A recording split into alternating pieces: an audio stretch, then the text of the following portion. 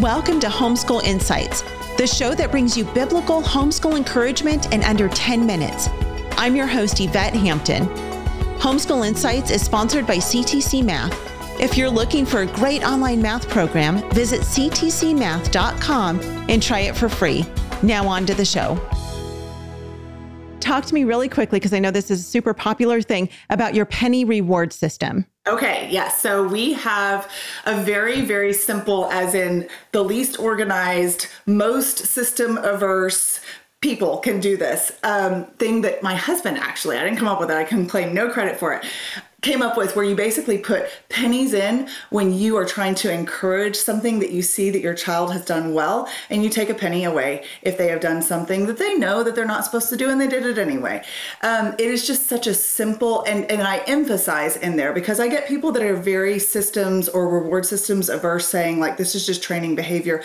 I emphasize that my kids never expect a penny, because they never know when they're gonna get one. Mm-hmm. We have certain things that we do, like reading a book, that you can earn pennies for because they took their time to invest in that. But as far as behaviors or attitudes, I might be upstairs in my laundry room and they have no idea I'm listening to them. And I will lean, I have an internal window in my laundry room because it doesn't have any external light, and I wanted there to be some from the stairwell. I'll lean through there and say, hey, that was really kind of you to grab that towel really quick when someone spilled something. Go put a penny in your jar. They were not doing it as a performance thing, but they beam when they get acknowledged. And we can do the same thing with praise, but then they use the pennies to have screen time, or we have something called stay up night, where they get 2 hours a night to stay up with us. And they do stuff with us all the time anyway. Mm-hmm, sure. But that dedicated time, that's what they save their pennies for. That's their favorite thing. And you could do all kinds of different things with it, but I have an ebook on my blog that just kind of outlines, it has cute little graphics with it. But people have used this, and I get messages all the time. They're like, it's so simple. It's just, It reminds me to notice my children doing good. And I love that. I love that that's what's resulting from it, that moms they're catching their children doing good. That's a great thing. That's so cool. So you have, I'm guessing, a large jar of pennies, and then they each have their own individual jars. There's a master jar. Everybody has a little mason jar with their name on it. And then we just plunk pennies in or pull pennies out. And obviously the goal is to put pennies in. Sure.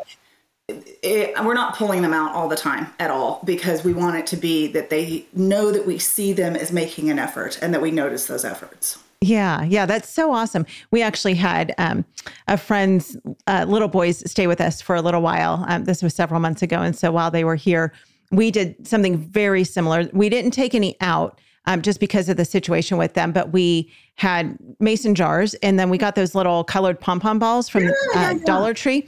And we did the same thing. And when they would do something, we'd be like, oh, you get to go put a pom-pom ball in your jar. And it's amazing. It's just a silly little pom-pom ball, but they would just beam and get so excited.